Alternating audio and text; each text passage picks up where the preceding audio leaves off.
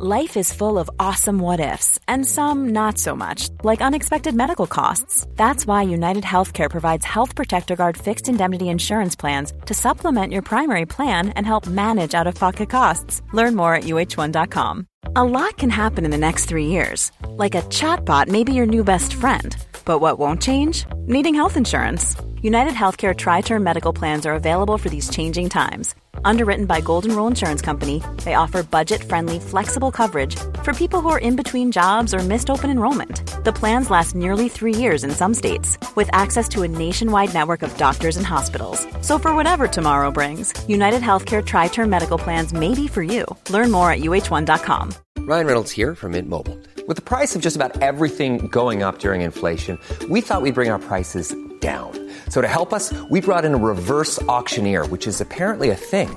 Mint Mobile Unlimited Premium Wireless. How to get 30, 30, bit to get 30, bit to get 20, 20, 20, bit to get 20, 20, bit to get 15, 15, 15, 15, just $15 a month? Sold! Give it a try at mintmobile.com/switch. $45 up front for 3 months plus taxes and fees. Promo rate for new customers for limited time. Unlimited more than 40 gigabytes per month. Slows full terms at mintmobile.com.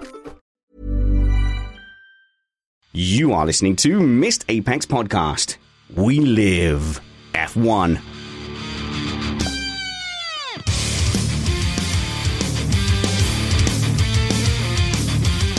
Welcome to Missed Apex Podcast. The title of today's show is Not Bad for a Number 5 Driver. That given to us by Anton Beal on Twitter. I'm your host, Richard Spanners Ready. Welcome to this Spanish Grand Prix race review. I am joined by a panel of esteemed guests, foremost of which is Matt Two Rumpets. How's it going, Matt?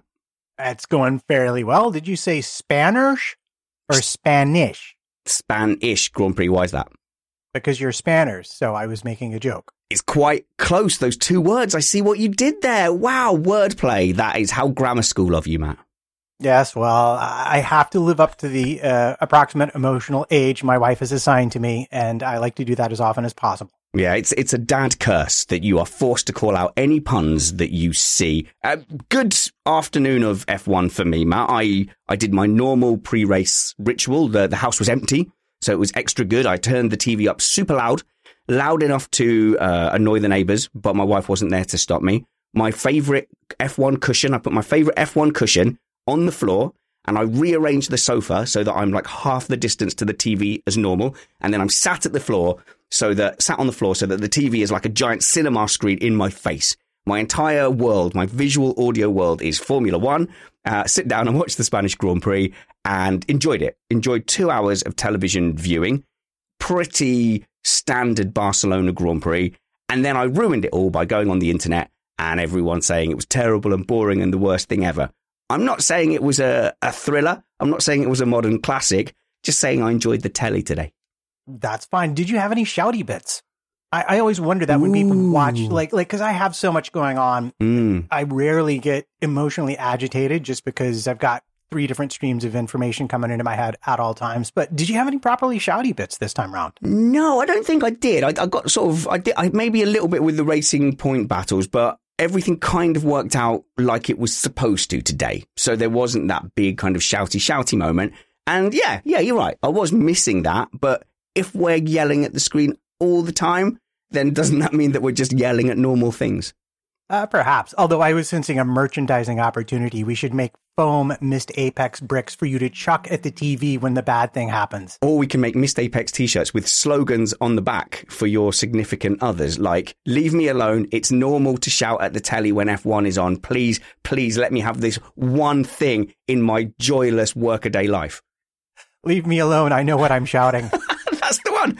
That's what we'll do. So we're going to have a fun race review as always, and we'll even talk a little bit about, expectations for races and why I'm perhaps a little bit at odds, or I felt at odds when I went on the internet and everyone was saying they had a terrible time and I had a nice time. I asked around quickly, I phoned Summers. I asked you guys in our WhatsApp chat. I asked on the Slack group, and I think I've identified some reasons why, I'm probably half a step out of touch, I'm getting on a bit now, and why perhaps sometimes the internet melts down when we don't have a modern classic. So during the course of this race, I'm going to give you some opinions, and you can get as angry with me as you like. So don't panic. the panel will routinely disagree with me. So I will say that Perez outperformed Stroll today. Someone on the panel is definitely going to shout at me. Vettel showed him. That's my opinion of Vettel this week, and he would have beaten Leclerc. Albon got lapped, and it's not good. And I'm going to say that it's Magnussen's fault. We are an independent podcast produced in the podcasting shed with the kind permission of our better halves. We aim to bring you a race review before your Monday morning commute. We might be wrong, but we're first. And sometimes we're wrong about being first. But we are not just me and Matt. We are also joined all the way from Seattle by Nick Numbers Alexander. Hello, Nick. It's been a while. It has been a while. I missed you terribly. I am so happy to be back. If you were of a different kind of personality, I would have felt enriched by that. But because you're quite dry, it almost sounded like an insult. I have missed you terribly. I am glad to be back. Yeah, back again. Boring race. But no, it's good to be back. I meant it sincerely. Why didn't you ever come on for the exciting races, Nick? Well, it depends on how you define exciting, because it seems like for a very long time, if my favorite driver suffered misfortune, you found that exciting, and I got to come on the show. Your pain made me feel better. So that's how that worked. In any case, Nick, good luck on your Missed Apex debut. Don't be nervous. It's just like a normal conversation, you know? If it goes wrong, it's my fault. That's true. You can do it. You can do this. I believe in you, Nick. And also joining us is our race analyst, Alex Jeansy Van Gene. How's it going, Alex? It's going all right. I enjoyed the race today, especially because I got the house to myself. So I didn't have small people yelling at me saying, "Oh, racing cars, can we turn it off?" No, I loved it today. I thought it was great fun. Had lots going on, lots to watch, lots to analyse. And yeah, I really enjoyed today. I thought it was good. Do you know what? It does help having no family in the house. I was the same as you. I had the house to myself. I had a can of light beer as well, and yeah, I could just sit there and just absorb the day with no distractions. And it was kind of like I treated it almost like a cinema experience. You know, it wasn't it wasn't Rambo 17. It was more, I don't know, Elmo's Fire, St. Elmo's Fire. I don't know. The thing that I normally get is because I've normally got the iPad out with the live timing on it, which for a race like today, the live timing is crucial. Yeah, absolutely. I've normally got the kids trying to steal the iPad to watch Peppa Pig. So being able to not have to defend the iPad and put it on the back of the sofa and then on the side and then in various different places really, really helped. But no, we've got a lot to talk about today. I think a lot actually happened in this race, and maybe some people did miss bits, which is why they didn't like it. But it was a Spanish Grand Prix. Yeah, no, absolutely sure. We will dissect the post-mortem on the Spanish Grand Prix later in the race. But let's start with the race, and let's start even before the beginning, Matt.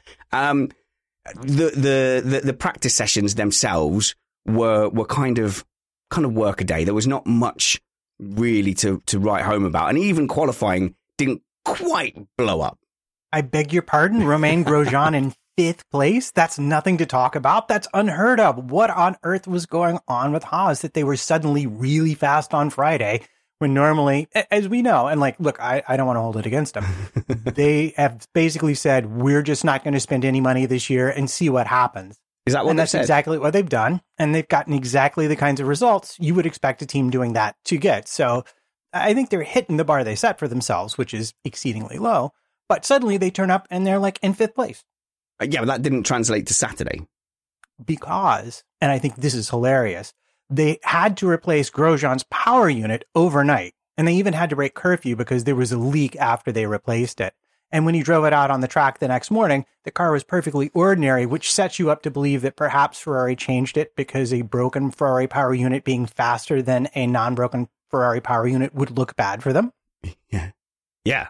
Or it's just maybe off-brand for them to be fast at anything at this point. I don't know. I mean, you tell me. I don't know, Matt. I know like you and other Americans would be, the expectation has been really high, but them, and Alfa Romeo have taken a big hit with this Ferrari power unit. I've just parked all expectations for those three. Yeah. I will say that I do believe they understand the car this year, like the problem they had last year. I think they have solved it based on what I've seen. Even with the Ferrari power unit, it looks like they have a much better grasp of getting race pace out of the car. And it's just a shame they don't have, a Mercedes in the back to actually make them go faster. Yeah, we definitely won't talk about the 19th and last place running track that Grosjean ended up in. But let's move over to Nick Numbers Alexander. Where's your Ferrari shirt, Nick? What's going on? This is just part of the debut, I guess, where I say that I did for exit. We're done. Still pulling for Vettel today. Happy with that result. But, I cannot subject myself to any more pain. Okay. I suffered through several years of thinking that, Vettel would get to fulfill his childhood dream and be the one to ultimately, unseat Mercedes as the champions. And I can't do it anymore. I can't. So basically what you're saying is, he's Iron Man. Vettel's Iron Man and Ferrari is Thor's hammer, and he's just not worthy to pick it up. And you're sick of him tugging at that hammer. Was that a terrible not analogy? What I said at all. Right, okay. I think the analogy would be that the hammer is actually doesn't work. Fair enough. Yeah, it's a terrible hammer. But you are, even if you've Forexited, you are still a Germanophobe, a Germophile. You are a Deutschophile. You're a Deutschophile still. Yeah, your wife is German. Is that right? A German speaker? Not at all. No, she's American. So I've got that wrong completely. I've met her, and she's definitely not German. But you are a Sebastian Vettel fan. And I have to say, he's come in under a lot of stick for his ultimate pace. And when he went out in Q2, people were still giving him stick. But the lap time showed he was only a whisper off Leclerc, which, it's not bad for a number 2 driver. Yeah, so Stuart Neal in the chat is asking if I will migrate my support to Aston Martin if Vettel goes there. And yes, I will most probably do that. But yeah, he was, I don't remember how far off he was from Leclerc in the end, maybe a tenth and a half or so, but he was only 0.002 from making it to qualifying 3, which, is quite a lowered expectation from every other year before this, but it still does look like an improvement with the new chassis. And ultimately, I was impressed with what he was able to do, I would say, all by himself out on the track today. Okay, sorry, did you say chassis? What would you call it? Well, I would call it what it's called. I would call it the new chassis that he got. Chassis? Chassis, yeah. Say it with me. Oh, like schedule. Yeah, exactly. Okay. Do you know, I'm so confused between schedule and schedule. I don't even know which one is correct anymore. Van Gien. First of all, I still don't agree with Nick moving from Ferrari, because that's what we call when you talk about football, that's called being a glory hunter. So the fact that you've moved from Ferrari because they're not doing well anymore, and you've now moved over to Red Bull, stinks of glory hunter. But we'll let you off. Maybe. I don't know. I still enjoyed taking the mick out of Ferrari. But no, Vettel definitely seemed a little bit better today. And in the race, if the race was about 10 laps shorter, he'd have pulled off a Leclerc today of stealthily finding his way near the front. But unfortunately, the tyres went off. But I'm sure we'll talk about that later. So I have many things I would like to say about Vettel. I will maintain that he had the superior strategy today, starting on the medium tire. But are we sure that Nick has enough tokens to switch teams, Spanners? Oh, that's a good point, because you switched to Red Bull initially, and then I'm sure you came back to Ferrari at the end of last season. You may have used up all your fan tokens, Nick. We'll put it to the stewards, and if you don't like the answer, you can appeal endlessly in a painful and pitiful process of desperation instead of just improving your own performance. That's not a reference to anything else. Let's move on to the race. It was. I was lying. It was a reference to the teams continuing to protest Racing Point. There, got that out of my system. This is the part of the show where we turn to Matt Trumpets as the podcast elder, as in the Missed Apex village. You get the most feathers in your hat, Matt. And when you speak, everybody gathers around and everybody says, guys, the village elder is talking. Everybody gather in a circle and listen to Matt Trumpets as he tells us where the race was won and lost. And in my head, I'm thinking, and then we laugh quietly behind his back after he falls asleep halfway through the TV show. But whatever, I'm here. I have my opinions about where the race was won and lost. And I think we really have to look at Lance Stroll. And specifically, the start of the race in Lance Stroll, where he gained how many positions and, crucially, put himself ahead of Valtteri Bottas into turn one, sent him wide. Perez was in front of him for a bit. And by time he got back around Stroll, he'd lost 10 seconds to Max Verstappen up the road. Now, there's a couple of other important facts here. One is that Max stayed pretty close to Lewis until for 4 straight laps in a row, Lewis turned fast lap, put him 4 seconds behind, and Bottas at that point had made up half the deficit. But it's also important to note that by time Max actually pitted, and they kept him out that long because the Racing Points were in his pit window, by the time they pitted, he was in undercut range of Verstappen, but Mercedes chose not to do that. They kept him out for another few laps. So I'm going to stop there because it looks like Nick had a comment. No, he was just scratching his nose. But I have a comment. Comment, which is, I think your assessment of that is correct. At the moment, it looks like. Well, thank you. Only I'm throwing your bone so I can later disagree with you, and people won't think that I'm just doing it just to hurt you. But it is fair to say that there's 3 guys really in contention for race wins at the moment, and that is Lewis, Valtteri, and Max. I call them by their first names because I'm super familiar, and they're my bezies. And Stroll took one of those guys out, and I think Alex, I don't know if this is unfair. I think Bottas's ability to beat Hamilton is really kind of a small overlapping Venn diagram. So we've got Hamilton's ability to win on one side, a big circle, and Bottas has got a smaller circle, which just slightly encroaches Lewis's circle, and everything's got to kind of work out perfectly. He's got to get ahead. He's got to be ahead by either out qualifying or jumping him at the start, and then something's got to happen to Lewis to stop him doing the normal tactic of making Bottas wear out his tyres, doing an overcut, and then having fresher tyres at the end. Basically, as Matt says, Stroll going in there and taking away Bottas's teeth almost immediately took Bottas's win Venn diagram out of the Lewis win circle. Yeah, I mean, to be fair, even if he hadn't got passed by both Racing Points, he had only got passed by Max.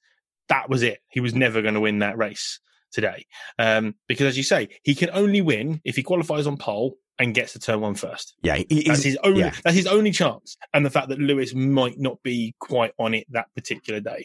And it's quite telling. You know, I mean, I can sit here and I'm ham-fossy and whatever, but prove me wrong. Show me when he hasn't, then those things kind of haven't happened. And it's really, really telling. Nick, it's not unfair, is it, that, you know, we never see Bottas, he's behind, he never really charges through the field, puts that pressure on Hamilton, forces an error, and then cruises past. Exactly. I wanted to jump in because I wanted to agree with you guys wholeheartedly. And maybe that isn't the most interesting thing. And sometimes we argue for the sake of argument, and then we get nasty fan mail about how could somebody really take that position? And it's like, well, somebody had to. But in defense of you two, Ham-Fosi, you're actually absolutely spot on. I mean, we've seen it time and time again. These 2 cars are in a league of their own. They're out front, 1-2 or 2-1, whichever way. And if Hamilton's behind, he has so many chances to do something. And Bottas only has the one play, it seems. There's also the problem that Bottas doesn't seem to want to overtake. He won't take that risky move. It took him so long to get past Stroll. And the first time that he got DRS, just send it. You've got the better car. They have a Merc engine in the back of it, so they will give you room. Just send it. But he didn't. He waited a whole nother lap and lost a whole nother second because he wasn't quite certain the overtake would be absolutely perfect, and then just waited for a complete clear DRS pass. And while I don't wish to disagree with any of you, and in fact, I'm not really, I'm just saying it that way so people will think I might be. What was crucial about it was not that it took Bottas out of potentially winning, because I think we could look at how Lewis drove today and see that he never really had a chance to begin with. But it did absolutely make it impossible for him to even fight for second position. Yeah. And that's why that move was so crucial. That's why I didn't even bother to talk about Max. And going back to what you said, it's not just that, but he left that width on the inside for Stroll to drive into. There was a whole car's width on the inside that Stroll could drive into. If he'd been even half a car over, Stroll would have had to go around to his other side where Verstappen already was, and he would have been able to establish the same advantage that Stroll had through turns 1 and 2 and put him wide in turn 3. Yes, I think you're right. Now, look, I've identified a few people this season who seem to be quite timid on the starts, and Bottas is certainly one of them. Perez actually is another one who will, not leave his nose in at the start, would rather give up a couple of places. And actually Hamilton sometimes as well. But this is twice now, Alex, we've seen it. We saw it into Abbey at Silverstone, and we've seen it here today, where he's almost invited the overtake, and once it's got side by side, he's just allowed that lap one pass. There's no aggression in him. And that's the problem. You need a little bit of aggression. It's like when Stroll got his what was an electric start. Yeah, it was great. Bottas saw Stroll going into a gap that was partly on the grass and gave him the room. He moved to the left. If Bottas had stayed where he was, Stroll wouldn't have got past, but he moved over and gave Stroll the room. Otherwise, Stroll would have been on the grass. And I'm just like, Max wouldn't do that. Would Lewis do it? The difference is when you're in a title winning contention, you make different decisions. So it's like, if we get a dogfight between Max and Lewis this year, I think Max will win it. Not because he's the better driver, because Lewis will go, do you know what, kid? You can have 7 points because I'd rather keep my points than have a fight. Nick. Right. So Stroll started the race in fifth and Bottas in second. So Stroll was 2 rows back and he was on the other side. So the question for Alex is, it sounds like you've had a good look at Valtteri's onboard. I mean, would he have really been able to see Lance coming from across and 2 rows back? He's got mirrors, but he did move. The footage is Lance goes way across the right-hand side and Bottas moves left. So all I can say is he's given the room. Yeah. So what I want to add is, first of all, in an unrelated note, Norris was the other one who really did not get off to a super great start. He lost 2 places. But I don't think, Nick, it's even down to that. I think it's, if you're at the start of a race, why are you leaving room for a car to get around you to the side that you're not looking when you have that option? To me, that's what I'm getting at. And especially at Spain, where it's notoriously difficult to overtake. Yes, absolutely. So we need to acknowledge that Stroll did have a lightning start, just got away from the line really well. And then when he had the opportunity to go past, he stuck it, saw the gap that Bottas left him, and then went all the way around. And also, we'll get to it a little bit later in the race as well, also fended off his teammate, who clearly wanted him to get past. And then the only thing that stopped him finishing above Perez, probably on position, was some slight differences in skill set that Perez has. But let's get back to where the race was won and lost up front. So now realistically, we're left with Lewis versus Verstappen. And I loved your comment earlier when you were basically saying, so Hamilton was only just ahead of Max, essentially until he didn't want to be anymore. And then he just went away. He seemed to just pull a second at will. And that is when Verstappen started getting a little bit desperate, a little bit irritated on the radio. He can see Hamilton going ahead. When he tries to keep up, his tyres that were fine, now suddenly they're not biting where he wants to because he's having to push. And we heard a very different Max Verstappen on the radio than we did in Silverstone when everything was going well and he had all the tyres in the world and the Mercs were falling apart and it was all jokes. Now he's like, these tyres are not good enough to catch Hamilton. Give me better tyres. And whilst we thought it was like super clever last week when the team were going, no, hold back, save your tyres, hold back. We thought that was clever. It was a genius move. And it worked out well when he said, no, I want to attack. This time around, he was arguing with the team again, but I'm not sure he was correct this time, Matt. No, it was kind of funny, although I will hand it to him. His very first comment when his race engineer came out and said, oh, we're closing the gap to the Mercedes in front. His reply was, no, Hamilton is driving really slow.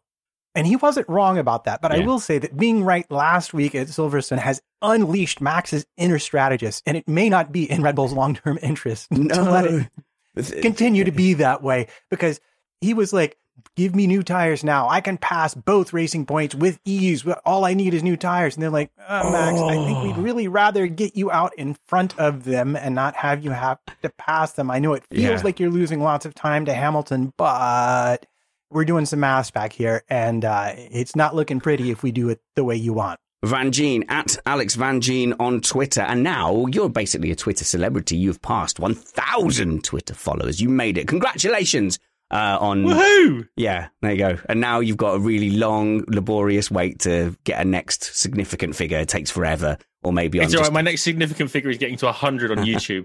So look for me on YouTube, subscribe, and click the bell. But, right, okay. Don't subscribe to Alex Van Gene on YouTube because he streams me drunkenly playing video games where I suddenly get... Which will be after this. But you're coming online and playing... Oh, no, you've got a podcast thing. Me and Danny Henney are going to be on. I will get on after I do the edit, but I suddenly get transported back in time. I'm 25-year-old Corporal Spanners and I'm like going down in prone position. I'm on the floor of my living room. And it was your mate, it was our mate Danny, who turned around and went, "Are you lying on the floor of your real life living room?" I'm like, oh yeah, I've taken this too far. Hey, he called you Rambo. That's a compliment. He called you Rambo. The problem is this conversation now made me forget my point. Yeah, no, me too. Yeah, we were talking about what were we talking about? I think it was F1. I think it was the Spanish Grand Prix. Maybe. But Max Verstappen, we can't now uncork the bottle where he made that great call and overrid the team. And the team are all happy to, like, obviously soak that in and be like, oh yeah, Verstappen, true team leader. And he really showed something special last week. Not taking that against him. But they're going to have now the same problem that some teams have had with Lewis Hamilton, where Lewis Hamilton felt empowered to make calls and they weren't correct.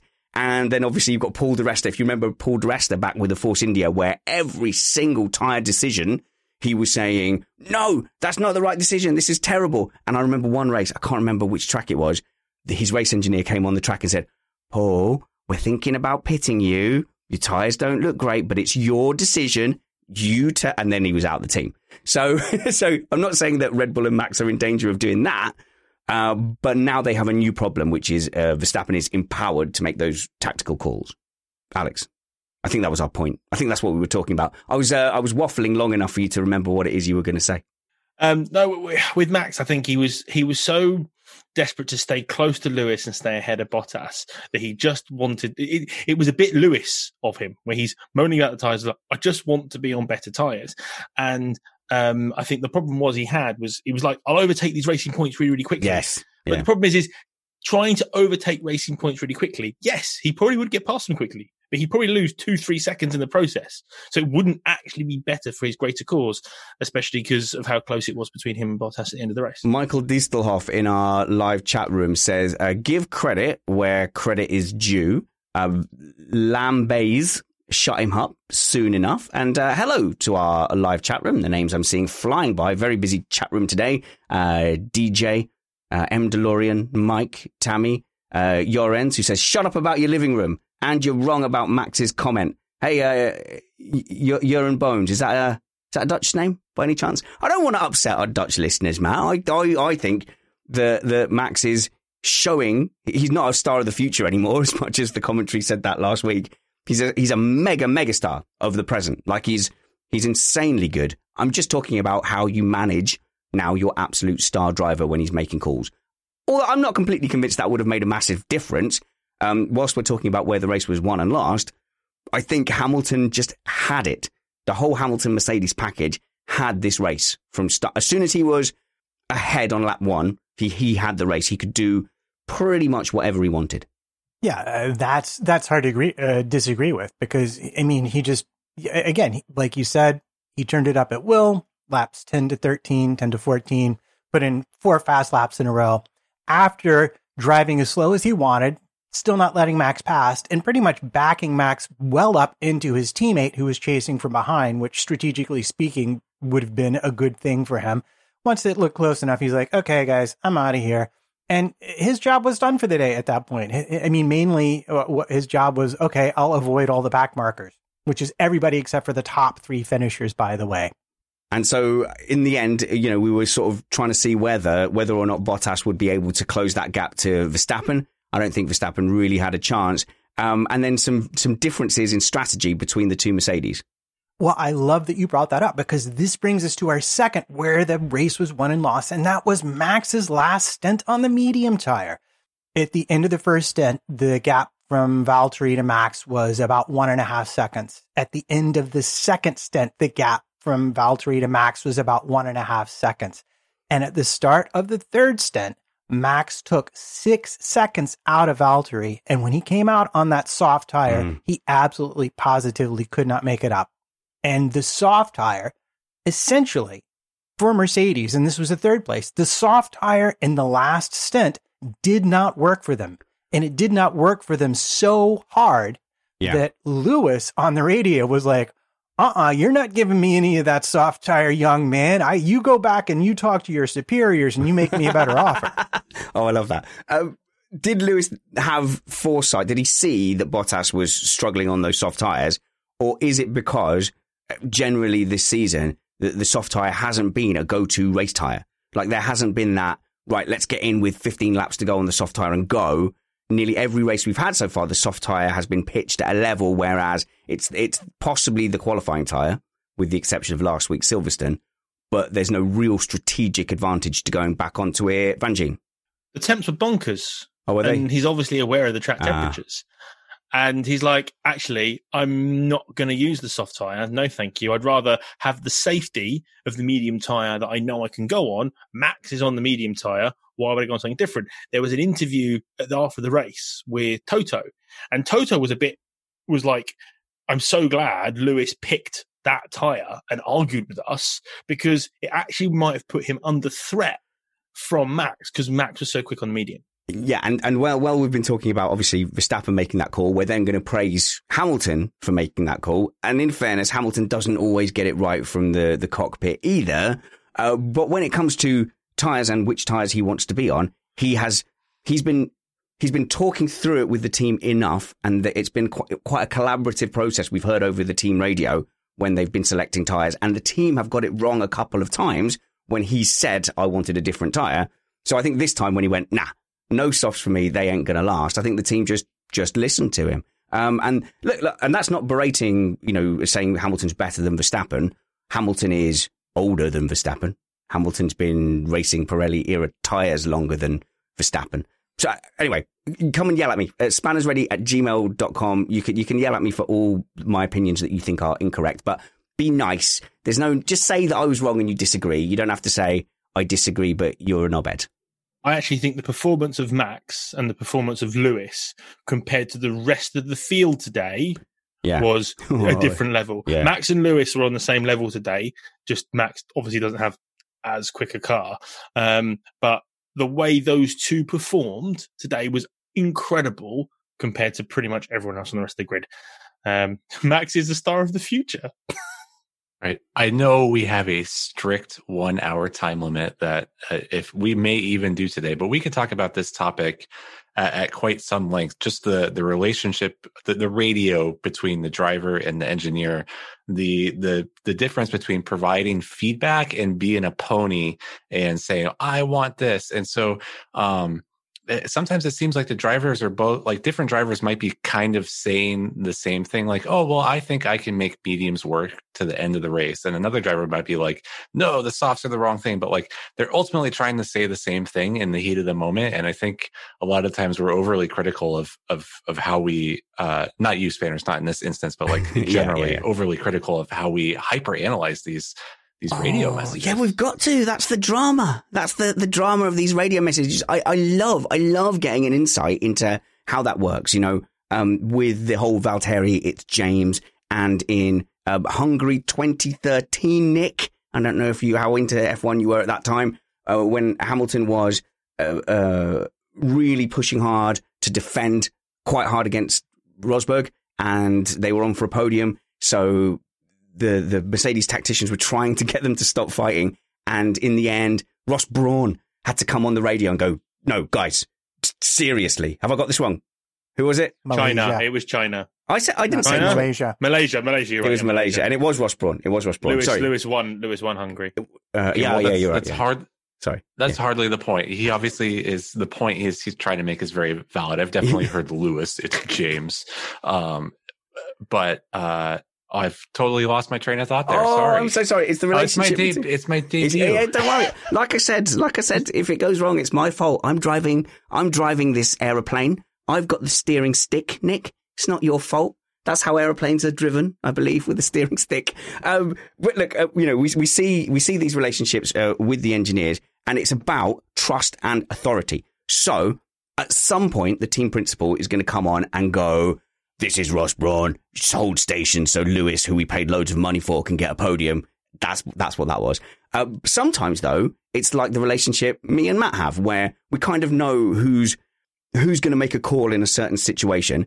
But sometimes we know that like a super insisting overrides who might normally do that thing. So whereas Matt might do the show notes and he'll do a thing, I'm like, I really want to go in a different direction with Won and Lost. And he'll be like, no, we're doing this. I'll go, okay, normally. But then he'll know if I sit there and go, dude, no, I really want to start with the Perez overtakey thing. And he'll go, okay. He'll sense that. Oh, he really wants. So the drivers will have that kind of relationship with their race engineers, Nick. So yeah, generally the race strategist will make the call, but they'll trust Lewis enough to when he goes, oh, no, come on. This is like, I get like 2 of these a year where I get to over trump you. Yeah, and I remembered my point, which I'm going to bring up now, is that I really thought Martin Brundle was off base when he was making some comment that we should just like get rid of team radio. And I'm sure that I'm exaggerating it, and that's not really what he meant, get rid of all the team radio. But I like getting as much of the radio piped into the feed as possible. And I would even love to, maybe I'll do this one day, just get the app and just do the onboard and just listen, just watch the whole race, like from one perspective, start to finish, and just get all that information. I think it's about expectation. So at the moment, the drivers know that some of the radio calls will get put onto the feed. And if you're Lewis Hamilton, you probably know that more of your radio calls are going to get put on than Magnussen rolling around at the back. If you change that expectation and go, guys, you are effectively your broadcasters. Every time you hit that radio button, you are a broadcaster in an entertainment program. Expect what you say to be on the radio. You know, there's no privacy. It's just entertainment, Matt. Yeah, exactly. And Hansink in the chat has put forward my idea, which is much like us and iRacing on Discord. The drivers should be able to talk directly to each other while they are racing, and it should all get broadcast because, oh my goodness, wouldn't that be entertainment? Yeah, I mean, we've had systems like that in our iRacing tournaments, and we've done it live with karting now as well. Actually, it's reasonably difficult to do, but we've had our live karting commentary where we've then gone to, a live helmet mic with Brad, and Brad's talked us through. And I know, Alex, you weren't happy because he was on the stream and he was on the thing and he was chatting away. He was going, yeah, these are the challenges of this corner. It's hard to overtake here. Van Geen's defending really. Oh no, hang on a minute, I've got him. Yeah, I've got him. Yeah, no, and then he carried on.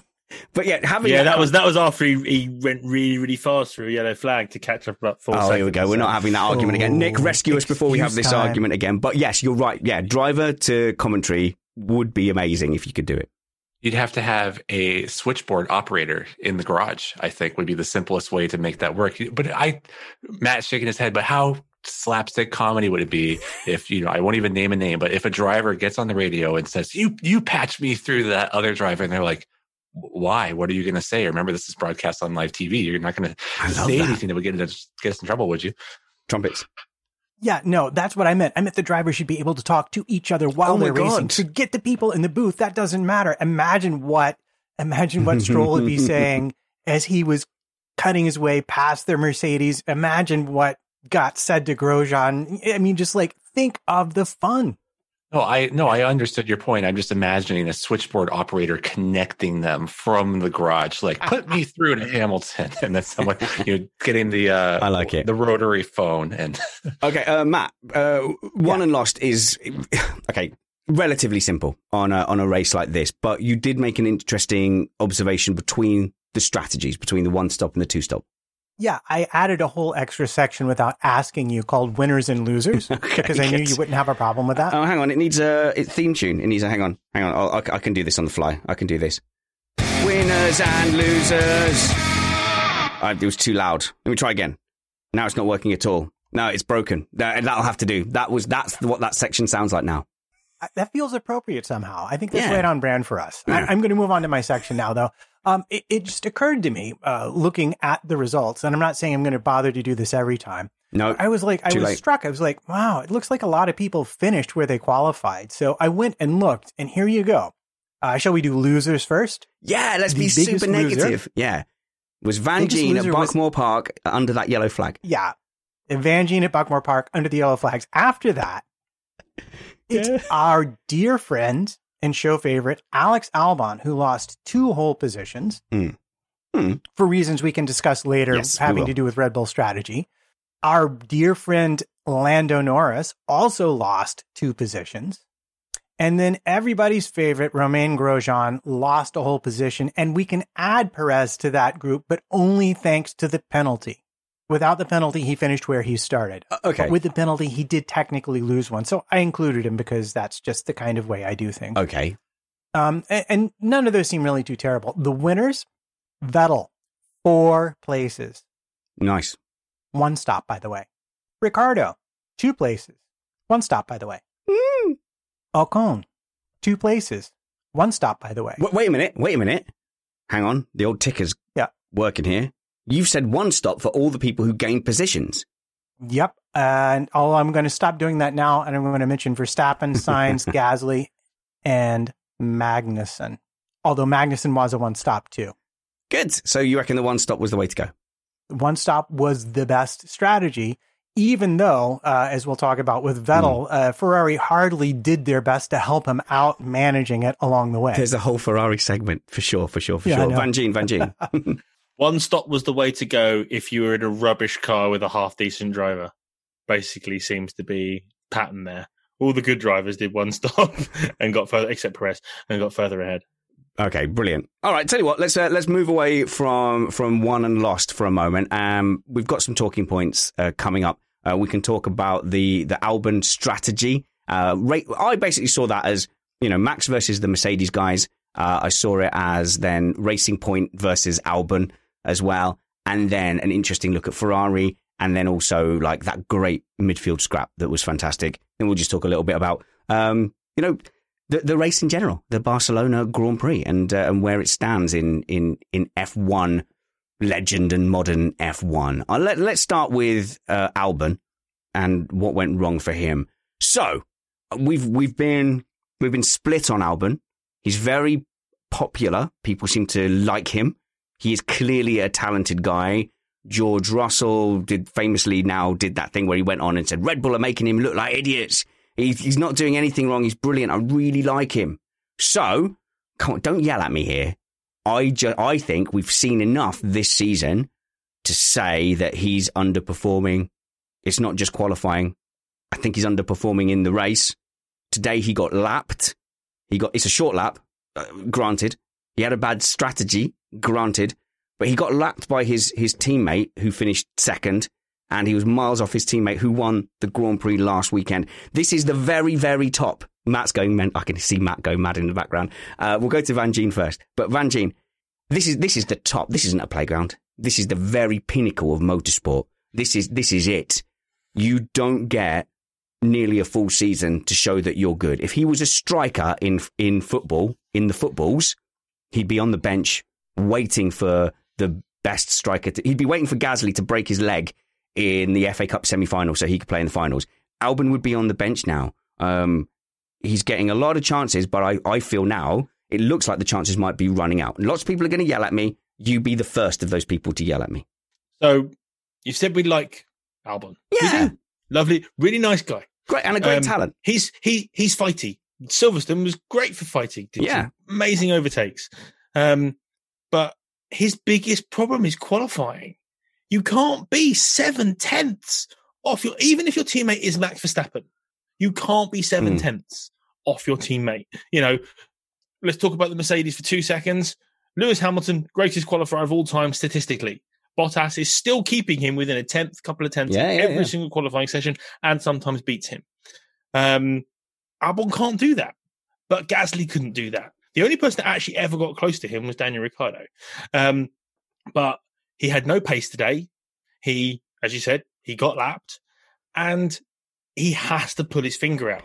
And if he had qualified 4th on the grid, which that car is obviously capable of doing, it could have been a very different battle today. Oh, absolutely. They could have got 2 Red Bulls in between 2 Mercedes today if Bottas had qualified properly. And hang on. if Albon had qualified properly, but because he can't do it, it's what's affecting him. And because the midfield is so close in Formula One at the moment, you can't afford to be that far off. You know, back in 2014, when the Mercs were so far ahead, Bottas could have, Nico could afford to be half a second off Lewis, and it wouldn't matter. But he can't do that now. Okay, so I think you're right. Like, if he'd have been in fourth place on the grid today, Nick, you know, he could have got in there and he could have been the one ahead of Bottas, affecting the Mercedes strategy. Chat room, before Nick comment, give me the case for the defense, because I'm looking for one. I want to see a case for the defense, Nick. Yeah, there would have to be some defense that is some sort of fact pattern that we don't have the information for. There would have to be something fundamentally different about the car. He's 7/10 off his teammate. Alex is absolutely right.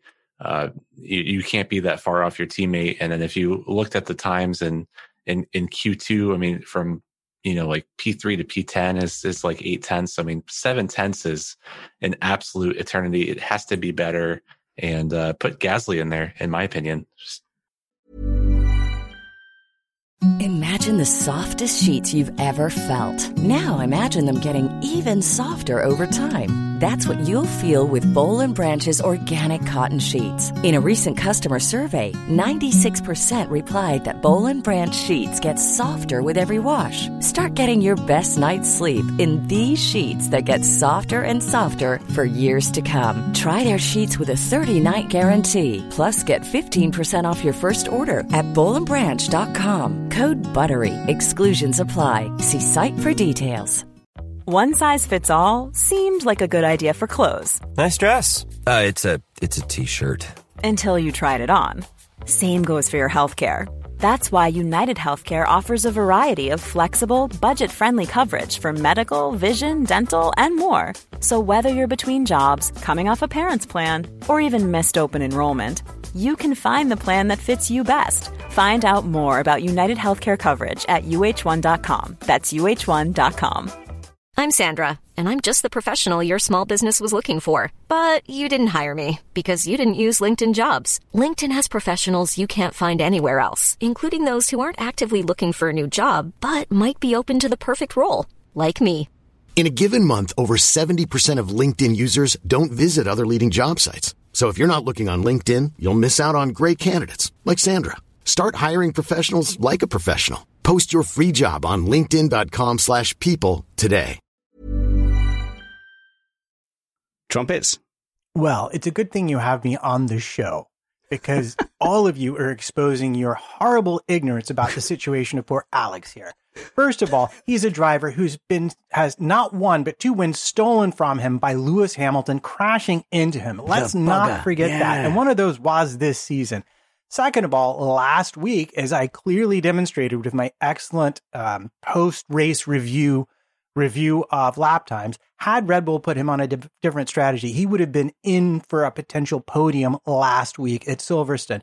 And let's not forget that when you give him a late pit stop and fresh tires, he will not be held up by all of those people, unlike certain other drivers who drive Mercedes cars. But finally, I really do want to talk about today's race in particular. Now, I'm not going to go too much in. You just did like loads of points, so just let me address that. So you're going to go back to today's race in particular, just to go back to some of those previous points. Yeah, of course, you know, all drivers are going to miss out on some stuff. I still feel like he's gotten in those incidents himself. 3 incidents now that cost him places. That's partly on him as well. See how the season evolves. If that becomes a habit, because at the moment he's got like a hit rate of like, you know, 30% or something of incidents. If that continues, then that's on him.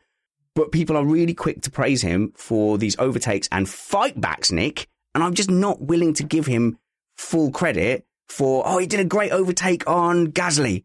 So he shouldn't be there. Right. So I feel a little bit offended because I said, maybe there's something I don't know. Maybe there's facts that I don't have. Yeah. And then Matt turns around and he's like, you're ignorant. You don't know that this, that, and I know, that was rude. I don't understand how he could have won a couple of races if he hadn't crashed into Hamilton, or Hamilton crashed into him, or whoever's fault it was, or he might have been on for a podium here or there. What has that got to do with being 7/10 off your teammate in qualifying at Spain? Not a defense. However, what are Red Bull going to do? Because what are they going to do? Give the drive back to Gasly, who also got annihilated by the same gap? And the question I keep asking myself is that Red Bull rubbish? Yeah. And Max is just absolutely out of the park phenomenal, which he may be. And Albon and Gasly would get out what the car's supposed to get, and Max is getting more? Or do you end up swapping them over and then absolutely annihilating Albon's confidence, put Gasly in, who's obviously on a confidence high because he's doing really, really well in that white car, whatever it's called. White car's fine. One of 6. And then he goes up against Max, is also 7/10 off, because that is what will happen. I don't see Gasly getting any closer to Max like he did before. And I don't see the point. They've got to put somebody decent in, someone new in. Matt, Franconian guy, says, what if the car just suits Max? Well, considering it was pretty much developed directly for him, that's not really a surprise. But a quick reminder before I move on to today's race. Yes, sorry. That Gasly was kicked out of that seat because the one thing he could not do was overtake sufficiently. Yeah, I get it. I get it. He was finishing so much farther behind where Albon is finishing. That's why that's what they liked about Albon. Why did he get? We're talking about today. Why did he get a rubbish strategy today? It's because in a Red Bull, right? In a Red Bull, the same Red Bull that Verstappen had, and he was like, "It's okay, put me behind the Racing Points. I'll spank them. Not a drama. I'll fly over the top of them, boss. It's all right." Albon couldn't get past Perez, and that's why he ended up on the Duff hard tyre potential one-stopper. Here's where I have a problem. Is that I'm not sure what Red Bull's strategy was with Albon. I didn't see him really make any effort to overtake the Racing Points in front of him, which made me wonder if not their original strategy was to go long with him and let him hang out behind the Racing Points and sort of race them on the second stint or race them on the third stint.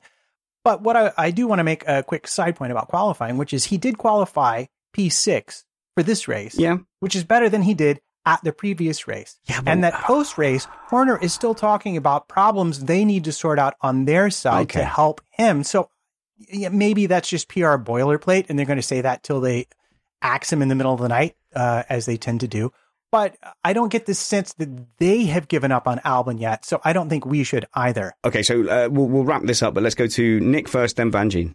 He's 7/10 off his teammate. He's behind cars that got penalized for ignoring blue flags. Like he did not do a good job in qualifying, and your argument is that he did, and I don't think that's right. And I think my answer to Alex is, what are you gonna do? Put Gasly back in? And the answer to that is just yes. Let's give it a go. Let's try it. I'm all for it.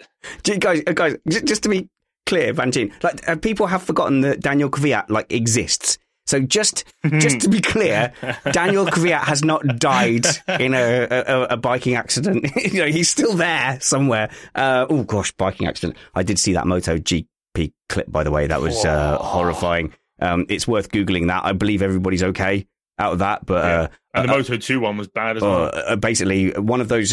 This is why bikes they're not real. They're witchcraft, right? One of the bikes, the rider fell off. I think they're called riders. Or what are they called? Jockeys. The jockey fell off. Projectiles, to be fair. And then the bike continued across the corner like a bullet, and then went Nearly into killed Rossi. Jeez, went into the leaders. If Rossi was a meter further forward, Rossi would be dead right now. I believe. Anyway, it's the Formula One podcast. No. It's also a Matrix podcast. If you do the slow mo of that, he did a Matrix style thing where he Keanu Reeves'd it. He went backwards. He was like, whoa, as the bike went over. Right, what were we talking about? Albon. Vanjin, your point. The reason Red Bull dropped Gasly wasn't because he was so far off Max. The reason they dropped Gasly was because he wouldn't overtake anybody. At least with Albon, he's going for the moves. Silverstone was great and partly made even more great because of some of the amazing overtakes Albon made. Okay, it was a fast car overtaking slower cars, but he still went round on the outside of 2-3 cars round Copse, which you don't do, which was still mega, mega impressive. But yeah, so I don't think putting Gasly in is the right option. I don't think putting Kvyat in is the right option. And I think what you get with development of particular drivers is Albon is quick.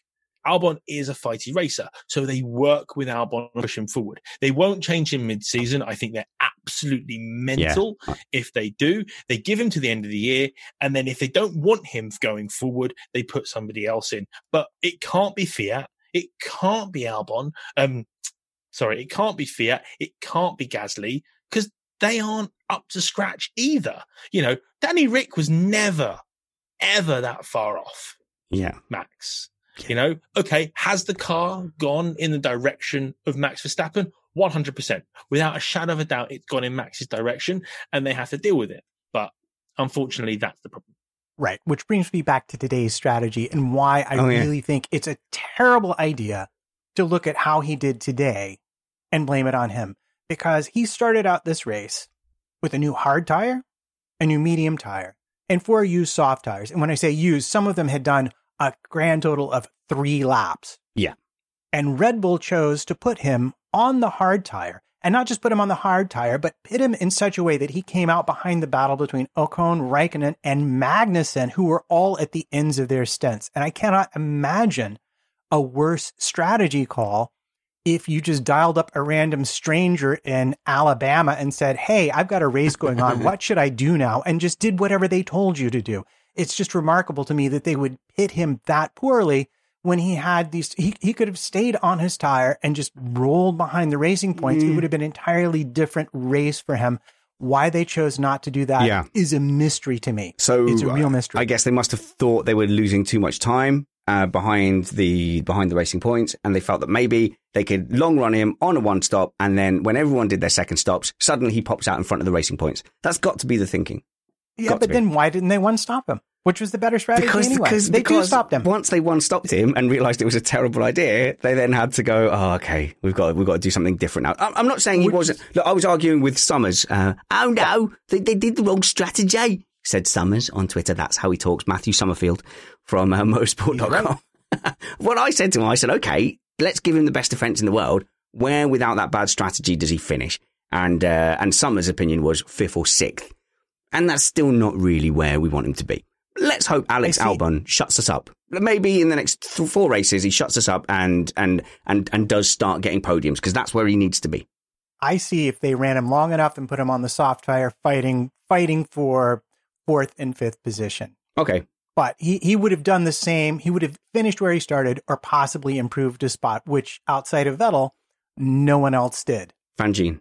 5th would have been good enough last year when you had a fully functioning Red Bull, a fully functioning Merc, and a fully functioning Ferrari. Yeah. But there isn't. He needs to be 4th. Yes. The absolute minimum has to be 4th. If he's lower than 4th, he is completely underperformed.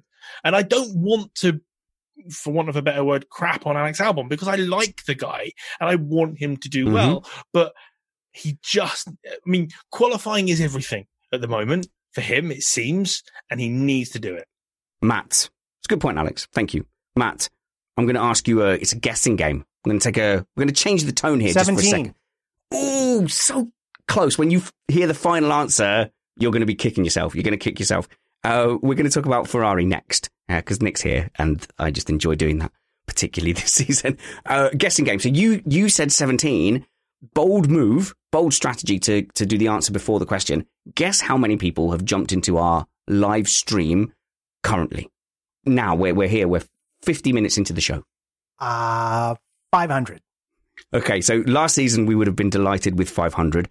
At the moment, 2,910 people have jumped in to our live stream to speak to us. The new YouTube statistics are pretty good, actually, so I can see all this. We currently have 890 people concurrently in this stream, which is a massive, massive thrill. So I want to say a massive thank you to everybody who jumps in on our live stream. You can go to YouTube and search for Missed Apex Podcast. We're there. You, if you're wondering what the live stream thing is, you can do it on your phone. You'll see our faces, and then you have a little live chat room. And it's fairly well behaved. It's well moderated. We like the people there, and it adds to the experience. If you remember, Matt, we lost the live stream one time on a show, and I was panicking because it just wasn't the same experience. Yeah, I mean, we miss incredibly keen insights like Hassan Davis saying everybody is still missing the point that Albon has yet to have even a full season in Formula One. Turns out to be true. That's not true. What are you on about? Is that true? No, he's not had a full season. He's not had a full season in Red Bull. Not in Red Bull. Oh, okay. Well, that's two different things. Yeah. Yes, I know. He's still new. But this isn't F1 newbie driver school. This is the pinnacle of motorsport. I was quite surprised when I saw Nissany rolling around the track and he had a green learner flasher plate on. Now, I know that's been like a long-standing thing, but I'd completely forgotten about it. But you shouldn't have drivers who need a green flashy light in Formula One. If you still need to learn about motor racing, there's Formula 2, 3, 4, and I presume 5 and 6. I don't know how the lower... 7. Yeah, I don't 13. Know how the lower tiers work. But, you shouldn't have a driver who's coming into Formula One. It should be you're coming to Formula One because you've proved yourself over hundreds of thousands of drivers out there. You are the best. You're now entering the pinnacle of motorsport. Deal with it. If you get in the way, it's your fault and we'll chuck you out in your ear. Albon's only been here for a year. But really, shouldn't F1 be a sport where when you finally get to F1, you are at the top of your game? You don't get to play for who's a good football team now? Are Barnsley really good? Is Colchester United still the best team in the world? You don't get to play. Leeds got promoted. Leeds. God, I hate Leeds. They're the worst. Oh, I'm going back to my childhood football days. I regret saying that, but in my defence, you're the worst. So you don't get to play for Colchester United without being at the very top of your game. So saying, Albon's only been there for a year, only been in F1 for a year and a half, that it might be fair for the state of F1 right now, but I don't think it's fair, in the context of what F1 should be. But that's not what I was talking about, Matt. We were talking about our lovely, wonderful chat room that's just gone over 900. Oh my goodness. Now I'm nervous. That's almost making me vaguely self-aware. I know. Thing is, though, with these figures, I predict that in the end, it'll say 6,000 people dropped into our live stream. Radio stations would kill for those figures in the current climate. So thank you for joining us. They're our second favourite people. Our favourite people are our patrons, Matt. Yes, our patrons and our lovely community that they have created. I mean, I feel like, you'd like to say, this is our show. We've put it together. We've built it. We've curated it. And actually what's happened is we got all these people who like the show so much. They gave us money so we'd keep on doing it. And they have created this amazing community for us to hang out in. At least 10 patrons have said to me over the course of this season that the community is the reason they're still a patron. Like, it's not even about the show anymore. And they've said, there was a couple that said, I don't even listen to the show. I'm here for the iRacing. And that's why they're patrons and that's why they're part of the community. And we do try and do things because we love our patrons and they have invested in us, not just financially, but emotionally as well. So we did extra content during the week. It's not better content, but it was more relaxed content. Me, Matt and Catman, we actually did a live stream just for the patrons, and we did a call-in show. We'll probably do a wider call-in show for everyone at some point, but we wanted to get the technicals and rehearse it, and that was really good, Matt. We had 4 great call-ins over the course of an hour. We did. And it just showed the difference with that community, and why I love hanging out in our patron Slack group is because they're invested in that community. It's like having it's like having a communal garden. No one wants to leave a Twix wrapper in the middle of it because then their garden is not as good. Do you know what I mean? Whereas when you'll go to the beach and there are thousands, Twix wrappers everywhere. Yeah, I don't know. Franconian guy distracted me by his comment. Seriously, I think it is also noticeable that you're giving everything you can and that you love what you do and you know what you're talking about. And thank you. But really, the community that has grown up around this show is remarkable in itself. And the patrons, I don't know, I can't get away from it. Like, you go to Slack, I'm like, I have a question about this. And I go to the tech channel and somebody there's like, you need to do these amazing things to your computer that you never would have found on Google. And instantly the problem is solved. Yeah. The way they help each other out. It's brilliant. Low Stealth says, Missed Apex podcast, we like you. We like you more if you pay us. Correct. Patreon.com/Missed Apex. That's how we operate. Yes, we do get some income from adverts, but the reason we're here, the reason you're enjoying this right now, you might be going, stop waffling about that. But the reason you're enjoying it right now is because the patrons support us. Patreon.com/Missed Apex.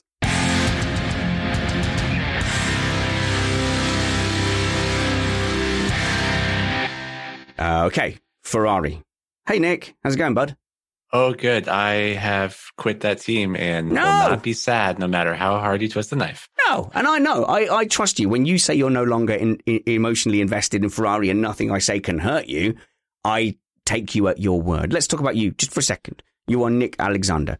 You are a handsome accountant man. You understand numbers. That's why we call you Nick Numbers. Thank you. That's right. I complimented you physically. However, that doesn't mean you have more value as a human because I've rated you as aesthetically pleasing. It's simply an observation. So please don't take this as I'm not objectifying you, okay? But you are at Nick Alexander F1 on Twitter. You do a book podcast where what you do is you stack books in interesting formations and you turn them into like beautiful arches and you encourage butterflies to land on them, which is why your book podcast is called Butterflies Landing on Books. That is actually a perfect description of the Bookstagram culture. And it's called What's It About Podcast. It's been on a bit of a break. I've been out kind of exploring the national parks around here, stuff like that. Yep. But I'll bring it back. We got Uncle Steve on there sometimes, our video producer, which is usually a draw for our fans here.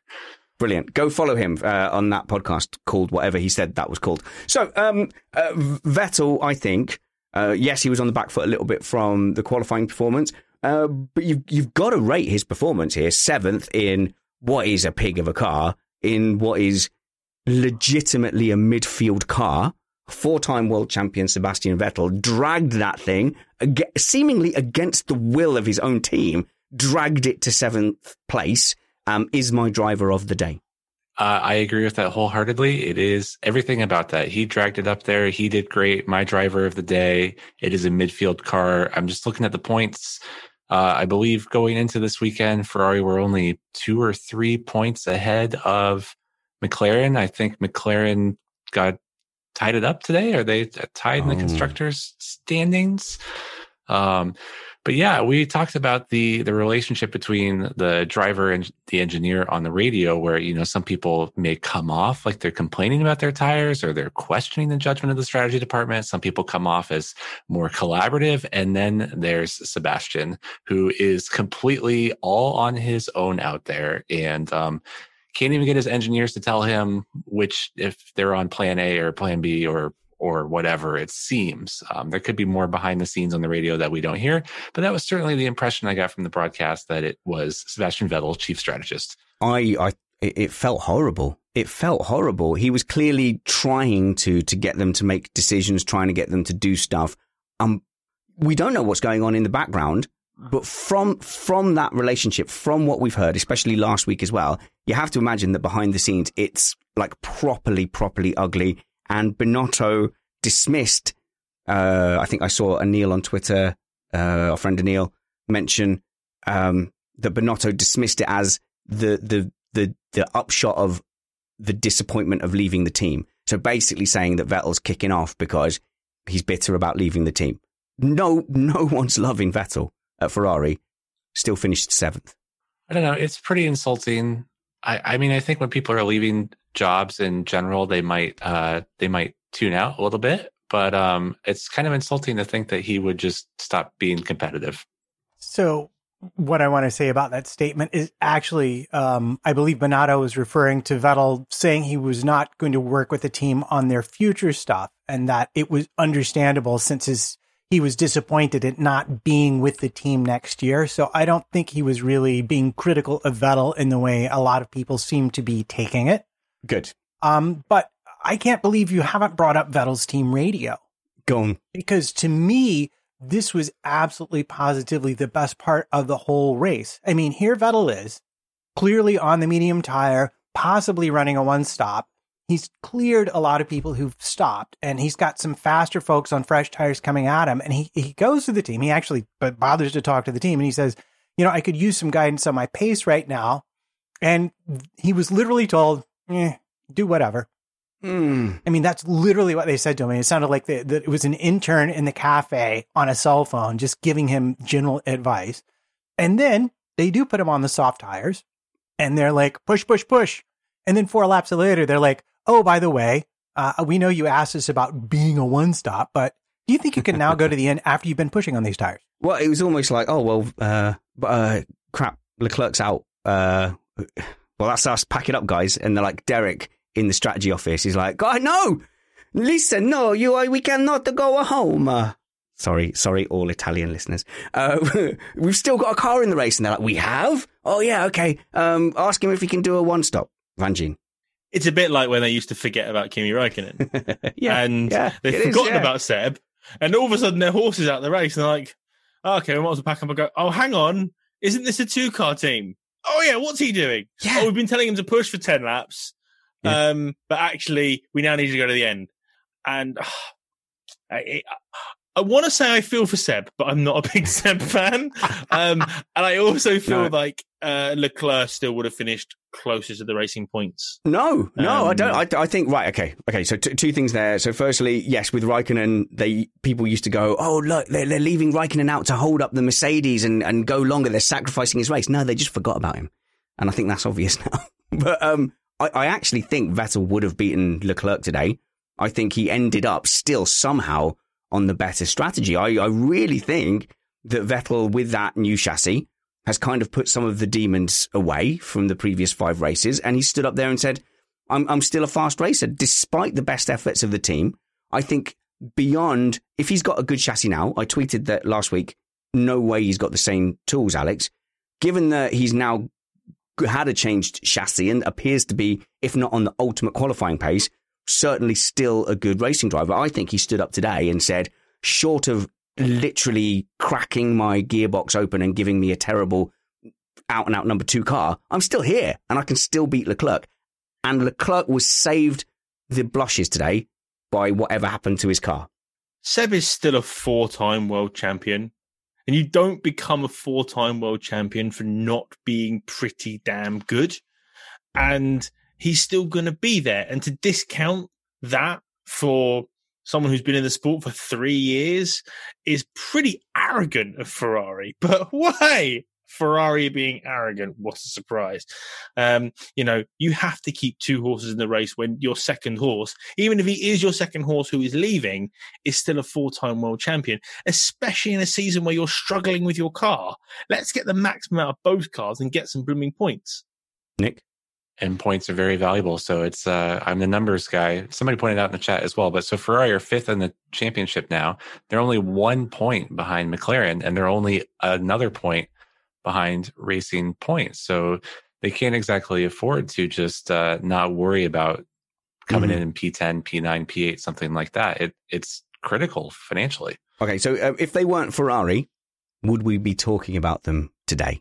If that wasn't Sebastian Vettel, if that was Leclerc and Massa, I don't think we'd be talking about them today, Matt. At one point, I was looking at the timing app, lap 18, I think, and there was 5 constructors before you got to a Ferrari name. They are a legitimate midfield team now. Nothing happened. Nothing out of the ordinary. That's just where they are. Oh, yeah, they're a legitimate midfield team, but I'd argue we'd still be talking about them because of all the people who made progress in today's race. Yeah. Vettel was the only one that cleared more than 2 spots, and you got to hand it to probably almost entirely him, based on his radio conversations. He got the job done, and he ran those soft tires. And this was interesting to me on the 1-stops, because the softs didn't work for us on the 2-stop at all. Mercedes at the end of the race was terrible on the soft tire. But for those who switched to the soft tire on their middle stint or did the medium soft 1-stopper, they actually all did okay with that tire. So worth considering. It probably had a lot to do with how hard they were running the tire, because the temperatures on the track were all the way up to 50. And boy, does that bring back something that really bothered me. Go on. When someone was complaining about their soft tire going off, probably Verstappen, and Amazon chucks up a graphic saying, oh, there's 60% of the tire left. And you're thinking, no, you utter disaster. The problem is thermal. The tire is overheating and it's totally lost performance and grip because it's turned into more of a liquid than a solid, because it's a viscoelastic relationship the tire rubber has with the molecules in the asphalt, and you're just ignoring all that. Okay, that was boring. But someone sent me an interesting email. I'm so sorry. Please, spannersready@gmail.com. Remind me if this was you. And someone pointed out that basically the AGS, the tire thing, which is garbage, is a commercial contract. So they've paid to have their graphics up and their name up. And the commentators have likely been instructed to follow that. We went into a lot of depth about this a couple of weeks ago. It's horribly distracting. that graphic goes up and you go, Verstappen's fine. And it's worthless. Vanjin, come on. Yeah, I literally pay no attention to that when it pops. It's actually an annoyance when it pops up. I'm like, they don't know. They have absolutely no idea. It's based on it. All it is based on is Pirelli's prediction of how many laps a tyre will do, which the Formula One teams have proved in the past they can surpass those. And once was it correct, which was at Silverstone a couple of weeks ago when tyres blew up. But apart from that, 90% of the time it's wrong. So I'm not blaming the commentators. They're under contract, and that will be part of their commercial agreement. In the chat room, somebody pointed out that Brundle Barry, hello Barry, said anyone else noticed Brundle's annoyance when Crofty talks about the tyre graphics? Yeah, that's because I think Brundle's generally spot on when it comes to things like that, and I would imagine he would suffer fools and foolish graphics not gladly. I said that phrase wrong. Right, Matt, where are we? Where are we in this show? I think we've got a week without a race review, and so next week we're going to have just a normal news show. I think we'll pick up a lot of the midfield battle stuff because other podcasts they'll just about have got their race review out by the time we do our sort of little mini break show on Sunday. Yeah, and there's plenty to talk about. For example, we have the new party mode rules. We have a loss of downforce being talked about for next season. Really? Which talking about dialing. Let's not get into that. Let's do that in the newsy bit when we do that. And I'm sure we can do another, because we did the Patreon live stream. When did we do that? We did that on Friday after FP2. On Friday. Yep. We could make a habit of that. I liked jumping straight on. I was in my shed watching FP2. I liked then jumping straight on and doing a little podcast thing. So we'll have a little think about that. And I still want my little call-in idea. I still like the idea of having a dedicated call-in Missed Apex stream. I do love that. And maybe we might have some friends that we could get together with. Dave from down the pub? Yeah, Dave from down the pub. Oh, you mean people like Matthew Carter? Possibly, yes. You mean people like Joe? Do you think Joe would do a call-in? Joe Saywood? Don't know. Maybe he would. Maybe. Joe came to your house. He'd do anything now. Okay, hang on. Be steady. He came to my shed. Uh-oh. He came to my shed only. Uh-oh. Uh-oh what? I'm sensing a whole bunch of jokes that I'm not going to tell right now. Right. Let's leave it there. What I want to do is say that if there's any midfield stuff that we want to talk about, let's deliver that in the podium section of the show. And that's coming up right now.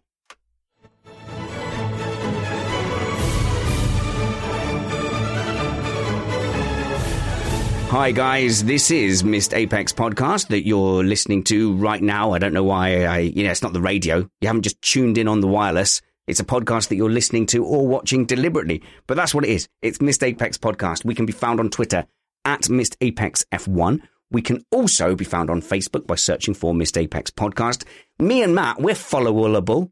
Not just those two, not just Nick at Nick Alexander F1 and Alex Vanjin at Alex Vanjin. Me and Matt, you can follow us too. At MattPT55, or you can be his friend by searching for Matt Trumpets on Facebook, where he just posts literally pictures of trumpets every day. And food. And he says to people, do you like that trumpet?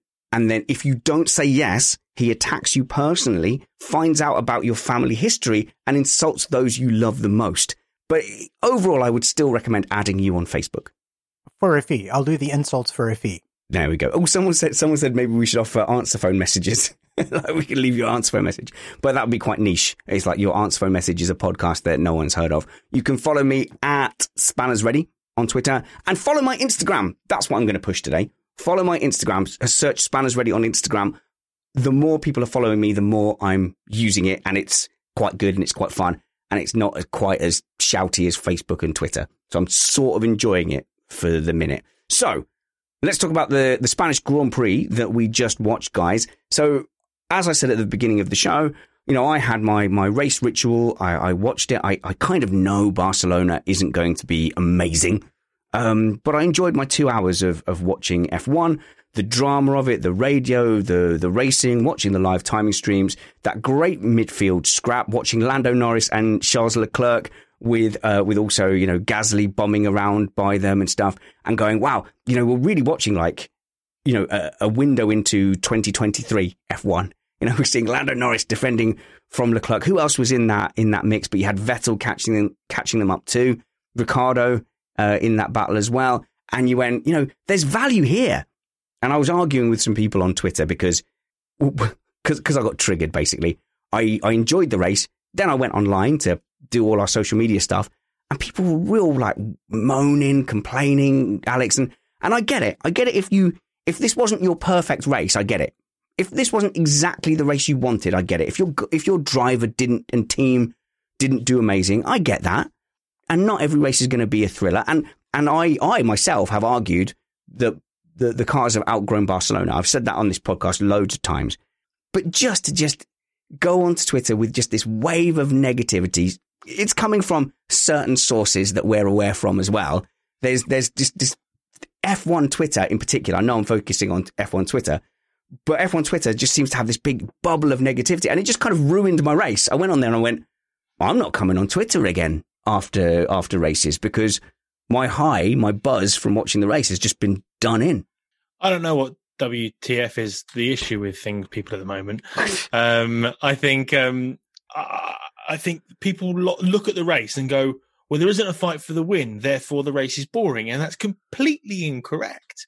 You know, the fight we saw between a Ferrari, a McLaren and a Renault today, and then a white car tagging on to the end was fantastic. The racecraft between those four drivers, those four young guns in the sport who are, as you said, going to be part of us for 2023 and beyond was absolutely fantastic. But okay, yeah, because Lewis is galloping off at the beginning at the front doesn't mean it's a boring race. It just means you have to look at a different part of the racetrack to actually get the entertainment. And to be fair, for once, the race directors did a really good job at focusing on other parts of the race today. And I think it's people expecting a crazy fight at the front is what's causing them to say the race may have been dull. But one last thing, Spanners, it's never been that way. No. I don't know why people expect that to change. No, F1 has never been every single race, you know, guys scrapping up. You know, you have to endure, you know, a guy disappearing off for a couple of years. And as we talked about last season, you know, the regulations swing back another way and you get a sweet spot just in time for everyone to master the regulations. And then they change them in an inexplicably abhorrent way. So it's never been the front five guys swapping positions. It's never been, you know, you can just go and watch bike racing. Like motorbike racing is like that a lot. And if that's what you want, brilliant, like crack on. You know, my dad made me sit through so much Moto GP and the other kind of bikes. Oh no, the super special super noodle bikes made me sit and watch that. Like I understand bike racing. It's fantastic. This is Formula One and it's never been how people want it to be or seem to want it to be. So what interests me most about this is that I'm looking back at my review and I realize that from Albon in 8th down to Kvyat in 12th, every car was in DRS of the car in front. So Vettel had created a train. And the only reason we weren't screaming about the race is because no one actually succeeded in making an overtake on that last lap. But you had the potential was there. I mean, it was this huge train of midfield cars, all in DRS, all with a chance to maybe make a pass. It didn't happen this time, but it's not going to happen every time because it's racing. That's the way it works. So I've got a theory. I've got a rolling theory that only people who are Sebastian Vettel fans think that the race today was boring and terrible. So Nick, what did you think of the race today? I don't think it was terrible. I think it's pretty fair to say that it was relatively boring as far as the races lately have gone. I mean, it certainly wasn't as good as the previous race. That's fine. I feel like I've read a lot of the comments on Twitter and I've read a lot of the comments on Reddit. And I think you and Alex may be accusing people of saying things that they're not saying. Like, I don't know. I don't know that I saw people say, well, because Hamilton ran away with it and P1 was totally secure, therefore the race was boring. I mean, I do think people said that. Okay, it wasn't just P1 though. There wasn't really anybody really changing station all the way back to P6. Well, hang on. I mean, let's let Alex get in because I know, you know, obviously we watch a lot of karting and you don't always get people swapping positions, but you can still have good racing. if Lewis Hamilton wasn't in the race today and Max Verstappen beat a Mercedes for the race win, that would have been a classic Grand Prix. Yeah. Everyone would have been really, really excited that somebody had beaten the Mercedes. And that's the issue. It's a case of Lewis is that much better than Bottas at the moment, that he manages to get extra performance out of the car. Max is that much better than Albon, that he managed to get that much more performance out of the car throughout the whole weekend, let alone just the race. And it jades the perspective. If you take Lewis out, we've got a really close title. I think, Matt, what upsets me the most is I think, I am a middle-aged F1 fan. I can remember the before time. So to me, F1 now feels so much better. Like, it feels so much better than 80s and 90s F1. I would have definitely swapped. I don't have those rose-tinted glasses of the past. But I think also I didn't grow up with social media. I didn't grow up with Reddit and Twitter and Facebook. And these are all things that I was even late for my generation. I was late finding the internet. Genuinely, dismissed the internet till 2008, going what would you need all that for? It's fine. I just live my life. I know. So I've tried to catch up since.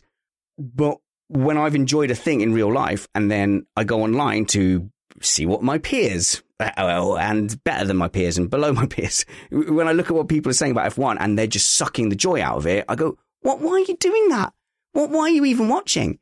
But just my advice to the people who are really complaining about this kind of race would be, F1 is watched over a season and it's watched over an era. And even the Grand Prix where Lewis Hamilton won on 3 wheels, people and outlets were still complaining that it was only interesting at the end. And well, that's good enough. And maybe I'm showing my age now to go, well, you know what? If you have a sort of strategic 4D chess Grand Prix and then you have 4 amazing laps of drama at the end, that's amazing. That's great for me. I'll take that. But maybe I'm just out of step with current times and people want it to be explosions. So I love that. Formula One, chess is not mixed martial arts. Both Yes. can be interesting to watch depending upon who you are. So your expectations have to be right. But I have a competing theory. Okay. Or maybe a complementary theory. Good. Which is that, first of all, we should all take a moment and be delighted that we have any kind of a sport to watch at all right now. Number one, because, oh my goodness, it could very easily be that there is no racing at all this year. We could be rugby. Where you're just not allowed to do it. Yep. And second of all, we've had 3 race weekends in a row. Normally, it's every other week we get to watch it. I think that people are just, there's been so much to watch in such a short period of time that maybe they're losing a little bit of perspective as well. We've not only had 3 weekends in a row, we've had 3 weekends in a row where one tyres blew up. The other one, 3 wheels we had tyres dying and Max Verstappen winning a race. So you've gone from 2 crazy races to what is a normal Formula One race. So of course people are going to think it's boring, but you've got to look a little bit deeper. And let's just look forward to when I'm a hypocrite next season at Monaco, because now I'm saying, you have to temper your expectations for Barcelona. And then when it gets to Monaco, I'm like, no, that's ridiculous. This is terrible. That's the one race I do it. But to be fair, Monaco's a farce. Barcelona, the track isn't ideal for overtaking and that kind of wheel-to-wheel racing. Hungary performed better with this series of cars.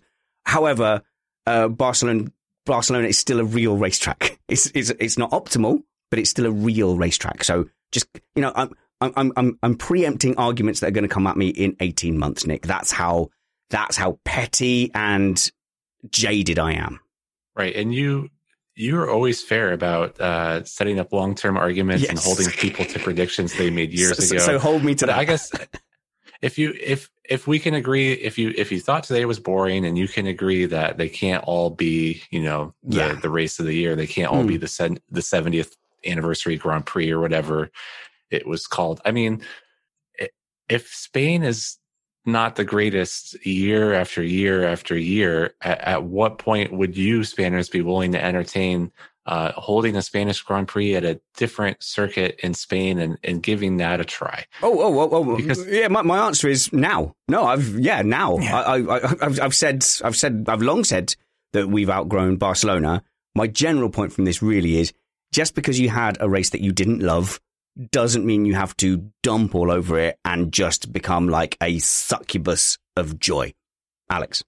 Sorry, outgrown is the wrong phrase for this circuit. It's not like this is a small circuit. The reason this circuit is difficult is it is such a high aero dependency circuit that when you have such high aero cars, it creates an issue with the wake. It's not, we haven't outgrown it, but it's just a case of it's always a difficult circuit to overtake on because aero is so key. Nick.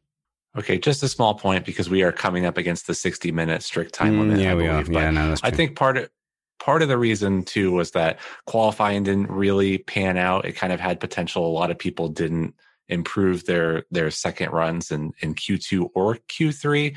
So I think there was kind of like a little bit of a rolling disappointment from Saturday is all. And that's the end of, that's all I have to say about that. No, that's fine. And look, a lot of boring F1 races are made interesting by a well-timed safety car. We didn't have that. A lot of F1 races are made interesting by a close wall that is hit. We didn't have that today. A lot of F1 races are made interesting by rain. Can we stop doing weather forecasts in F1? If it rains, it rains. God damn it.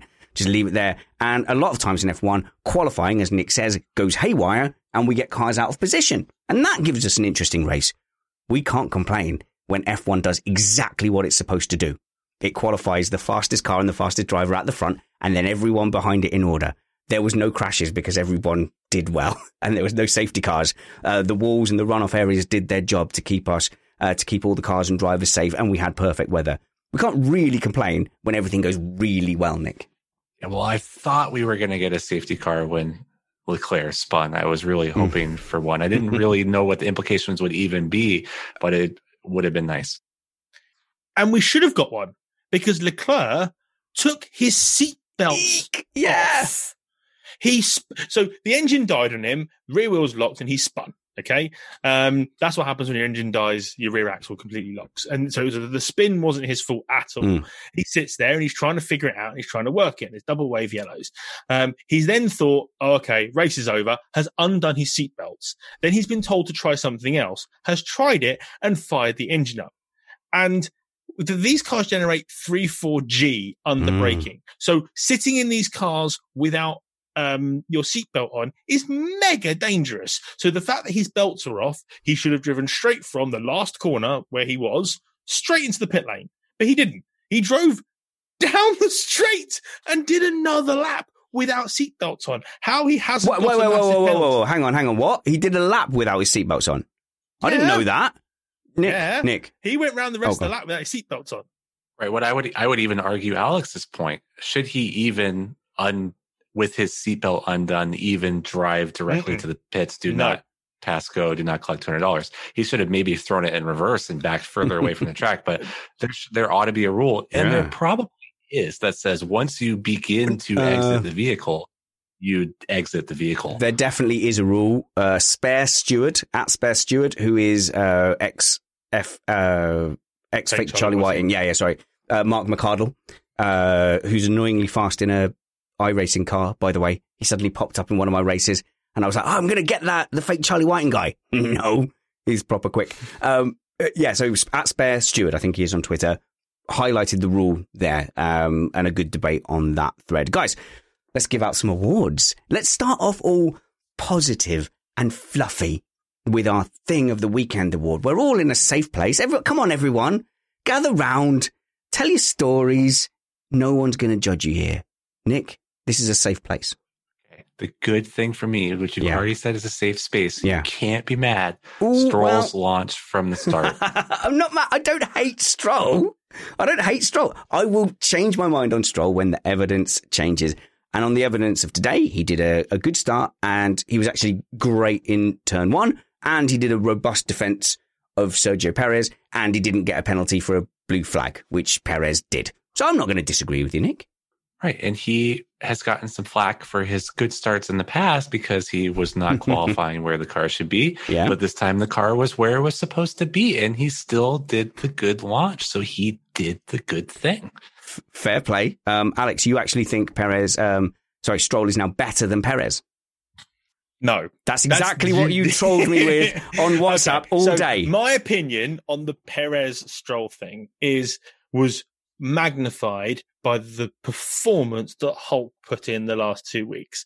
The fact that Hulk came in and very, very quickly overtook Stroll, I think makes Perez look less good than he is, than we perceive him to be. Maybe I judge Stroll too heavily, and I don't think he's good enough. And maybe I judge Perez too highly than he actually is. But I think there still should be a bigger gulf between the Racing Points than there actually is. Okay, good. Everyone go on mute. I'm going to speak for 25 minutes. So, can I have my good thing before we go into this? No. So I would just say, look, Perez had an injury in Hungary. He was off for 2 weeks. He's come back in. He's out-qualified Stroll. He looked faster than Stroll in the race. He was definitely attacking him. Or you could say that Stroll was managing that gap. You can't even say that without the penalty, Perez would have used his tyre-saving ability to finish ahead of Stroll, because Stroll was really denied the opportunity to go and attack Perez, because there was no point, because there was a 5-second gap. Get within a few seconds and you're ahead of him. So you can't do anything but say Stroll, he did the best possible he could today, this weekend. I don't think it says that much about Perez. He was unlucky with that penalty, and he was unlucky. Obviously, I think a criticism of Perez, I think he is overly cautious into turn one in general. Like, he would rather let a few people go by him and then make that up later in the race. Okay, so I get all that. I think it was churlish of you to be trolling me all day in WhatsApp saying that basically Stroll and Perez are the same. We will speak in November, but I don't think it's going to pan out like that. I think Perez will comfortably outscore and outperform Stroll over the season. For me, at the moment, my only point is I don't think Perez is as far ahead of Stroll as maybe I think he should be. Fair. As I said before, that's probably me holding each driver in regard maybe higher or lower than I possibly should do.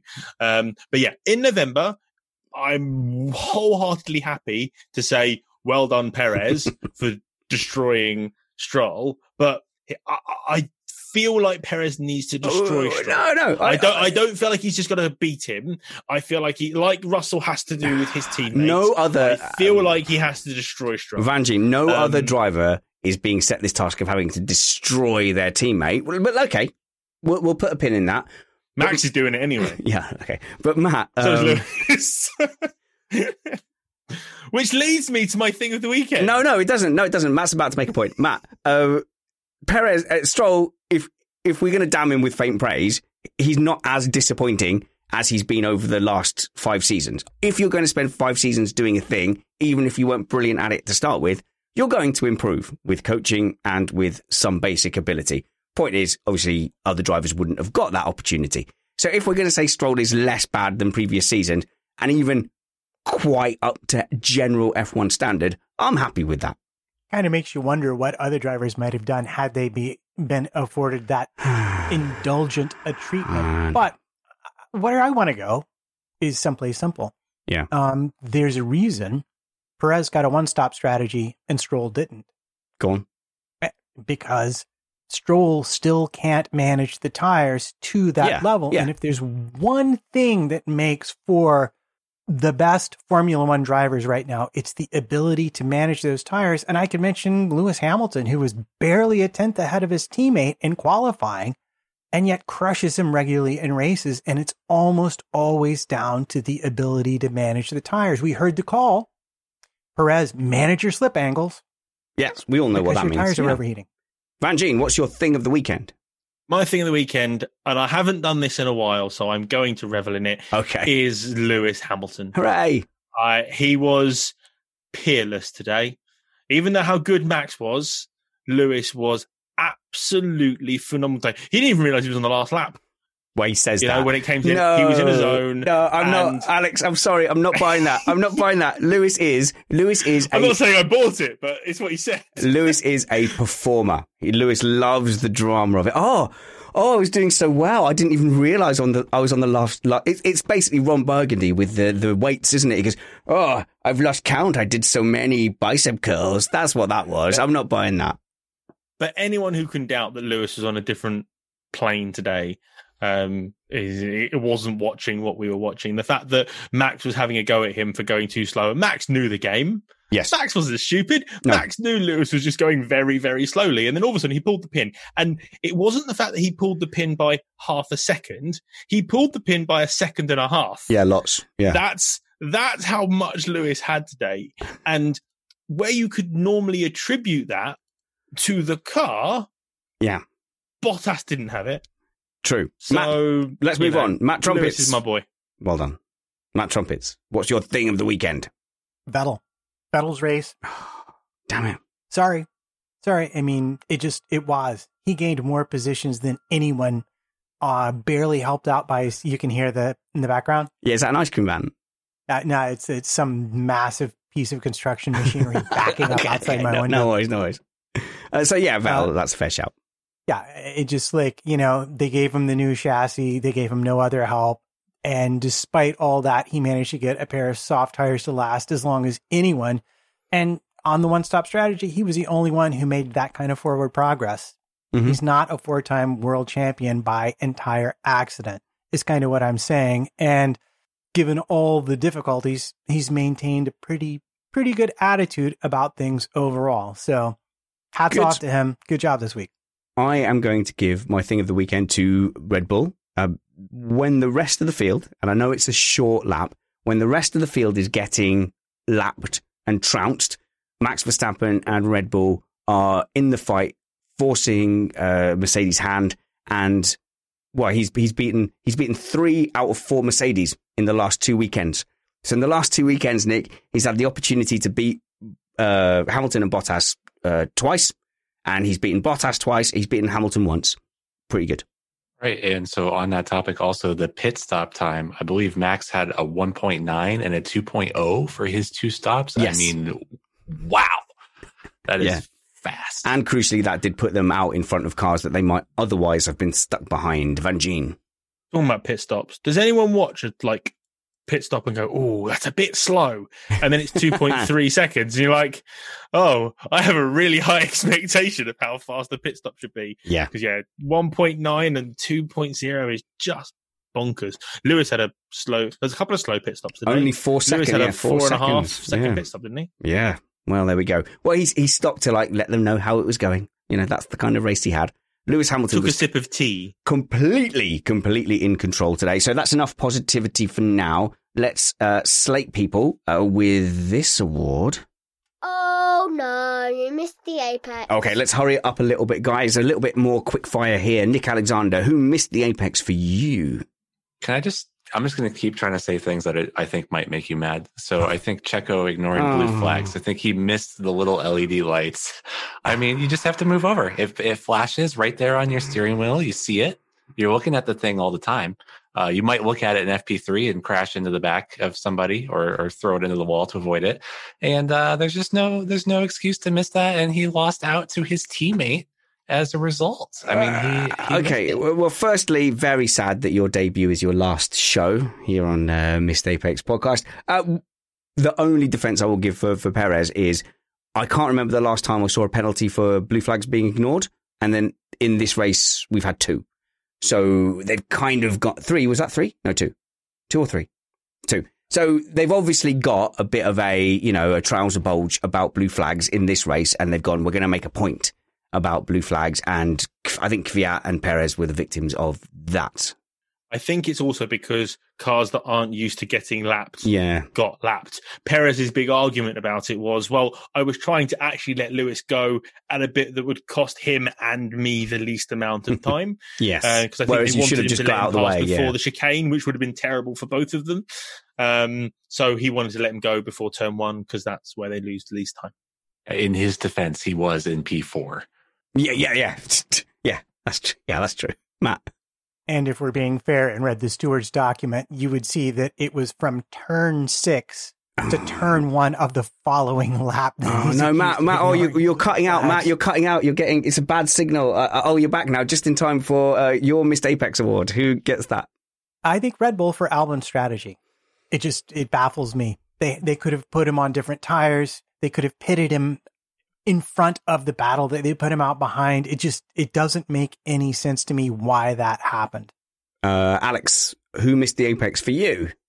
I have two. I think I'm going to go with the worst one. Is Albon. You can't be 7/10 regularly off your teammate, especially at a track like this where it's so hard to overtake. You just can't be that far. You need to be the wingman for your teammate. Red Bull could have split the Mercs today, and they didn't because Albon was 7/10 off his teammate. Okay, firstly, Red Bull did split the Mercs, but I get your point. Your point stands. Sorry, both Red Bulls could have split the Mercs today. Yeah, but also that's going to, this isn't the last Barcelona-y track. If people are upset now that Barcelona wasn't thrilling, they're getting awfully excited about Imola. I think you're going to might be slightly disappointed at Imola. Yeah, there's two at Russia. Yeah, we've got 2 races. Oh my goodness. that certain media outlet's going to go absolutely nuts over that fortnight. And then we're going to go to Portimao. We have no idea, what that track's going to be like. It's a massive circuit. There should be overtaking there. And there's a country mile long straight. Okay. Should be overtaking there. So in those tracks though, where it is hard to overtake, which we will have this year, this season, Nürburgring might be challenging. The Nürburgring GP circuit might be challenging to overtake. It's quite narrow. We all have fond memories of it, and we like it when racing Formula Renaults on iRacing. But it is, I don't think maybe F1 tracks, it'll be quite Barcelona-y as well. And you're right, Albon does need to be up there. My missed Apex award has to go to the Ferrari pitwall for just out loud not caring. Like, if you're going to do it, don't do it so blatantly. Like, there's plenty of ways you can sabotage a driver you don't like. You don't have to out loud just disrespect him in that way. I hope they're having a meeting at wherever. Where do Ferrari live? Rome. Maranello. No, I think it's the Colosseum in Rome. I think that's where they do all their garaging. I hope they're having a meeting about how that looked, because it looked terrible. It looked bad. And there's a whole 2/3 of a season left with that driver, and I think they need to do a little better. Pony awards? Have we got a pony? Hang on, I'm sure we've got a pony award. Hang on, I've got to press the button though. Don't jump the gun. Daddy, I want a pony, and I want it now. Pony award, Van Gene. My pony. What on earth are you about to say? Yeah. Missed Apex after dark. Yeah. My pony goes to Nico Rosberg. Because on the grid, Martin Brundle was talking about tactics that drivers take against their teammates and called Nico Rosberg on the Monaco driving down the slip road thing. And I can't remember Nico's exact words, but it was basically along the lines of, don't talk about what you don't know. And I'm like, yeah, we all know, Nico, you drove down the slip road on purpose to stop a qualifying lap for your teammate. It was very, very telling that he was like, no, please don't talk about that. Great. I think that's good. I think that'll do for ponies for now. You could point at Max, but I think that would be harsh. Matt? I don't. No! I think it's entirely... How many times have we mentioned Lewis for the exact same sort of behavior? He was whining on about his tires. Yes, he drove a great race. Yes, he won last week. Yes, we all love him. But fair is fair does. We have to at least mention him at this point. Narrator voice. Spanners checks the demographics for the last episode's worldwide listenership figures. I think Max was fine, and you are wrong for saying that. How dare you, Matt Trumpet? Good. That leaves us with one award, Matt, and that is for our live stream, and that is for... Comment of the Week. Comment of the Week. Give us... Matt, I'm going to restrict you to 27 nominees today, but you have to go through them quickly and allow me a slight pause to make an interesting and or insightful comment in response to that nominee. Fair enough. But as always, we start out with those who gave to us so generously in the super chat. iHammer, Marcio Gonzalez, Casio Rocha Vermans, and Damian Lawrence. Thank you very much for your kind support. If you don't like to use super chat, I believe you can go to the website where there is a tip jar. Missed or Apex, if you are feeling particularly generous and are not already a patron, you're always free to do that as well. Patreon.com. However you support us, we appreciate it. Thank you. Patreon.com/MissedApex or MissedApexPodcast.com/tipjar or MissedApexPodcast.com/buy stuff if you want things that have Missed Apex graphics on them and then you will get a thing in return for your money, and we will get a small amount of that money. And yes, we do like money. Money can be exchanged for goods and services, which is why we like it. Matt. All right, we will start with our favorite doom whale. It was a she shed, he shed pun, because in honor of Nick Alexander, who is on the show. Nick's here. Can't argue it. John O'Huber is in with Haas accidentally switched on the Ferrari 2019 spec fuel flow, which funny. Yes. I like that. Mark Greenhow, discussing motorcycle riders, says they are appropriately called organ donors. That's a harsh, bit... but true. No, that's way too harsh. That can't win. The Da Vinci 1998 says, bring Kubica to Red Bull for 2021. And yes, I said his name differently because I felt like it. Oh, okay. I don't agree. I think we did that plotline. And finally, our friend Lauren Christ is in with the potentially racist. It's hard for the Ferrari strategists to examine the computer and click on buttons when they are using their hands to talk. Oh man, nothing makes you more nervous on a live stream than when your co-host says, hey, I'm going to read out this potentially racist thing. You're lucky. It was just an offensive stereotype. So, I don't know. That's Fair kind enough. of borderline. Who's the winner, Matt? I think it has to be Lauren Christ for it's hard for the Ferrari strategists to examine the computer and click on buttons when they are using their hands to talk. Under protest, we award that. Comment of the week. Missed Apex Podcast would like to distance itself from the comments of Matt Trumpets. And, what? I'm covering my In Matt Trumpet's defense, he is an old white guy. He's just doing the best he can. old white guys be old white guying. There we go. Apologies to all the old white guys listening. It's taking a bad turn. Thank you for tuning in to Missed Apex Podcast. Tell your friends, please, that you enjoy, after a race, tuning in and watching these guys chatting from a shed. You can direct them to missedapexpodcast.com. It always has our latest video and audio version ready. Just click play. So if you share that link with your friends, missedapexpodcast.com, they have it instantly. 2 clicks. Click the link you sent them and click their choice of audio or video. You can follow us. I'm at Spanners Ready. The show is at Missed Apex F1. Alex Van Geen, he's there. Follow him at Alex Van Geen, VANGEEN. There we go. I think that's a derivative of a Dutch name you've said in the past, Alex. So it was Van Geen. Van Geen. Van Geen. There we go. Van I like that. But and now, also go to my YouTube. I'm going to be streaming live straight after the show. No, don't, because I'm going to be drinking Jack Daniels and playing shooty gun games and saying horribly offensive things. Please don't tune in. So we've also got Nick Alexander at Nick Alexander F1, and his podcast is called What's It About Podcast. I got it right. What's It About Podcast.com. Okay. Yeah, go follow him doing that. And Matt is at MattPT55, but primarily he would like you to follow his wife at A Weaver Writes, who is not only an excellent author who writes smutty books that you might enjoy as a family. No, not a family, as a couple. Definitely said that wrong. Not as a family. But also, Amanda is a good follow on Twitter. She's very passionate and articulate, Matt. Yes. And occasionally, when she's talking about costumes and clothes, it's thoroughly informative, as she is an expert on that stuff. Awesome. Well, we will see you next Sunday, definitely. And we are going to have Brad and a special guest on to talk about some racy car stuff. And we're going to try and catch up with Matthew Carter as well in the week, the ex-Lotus F1 CEO. And we're going to try and put a Patreon podcast live stream together as well. But wherever you see us next, be brave, because wounds heal, chicks dig scars, and glory lasts forever. This was Missed Apex.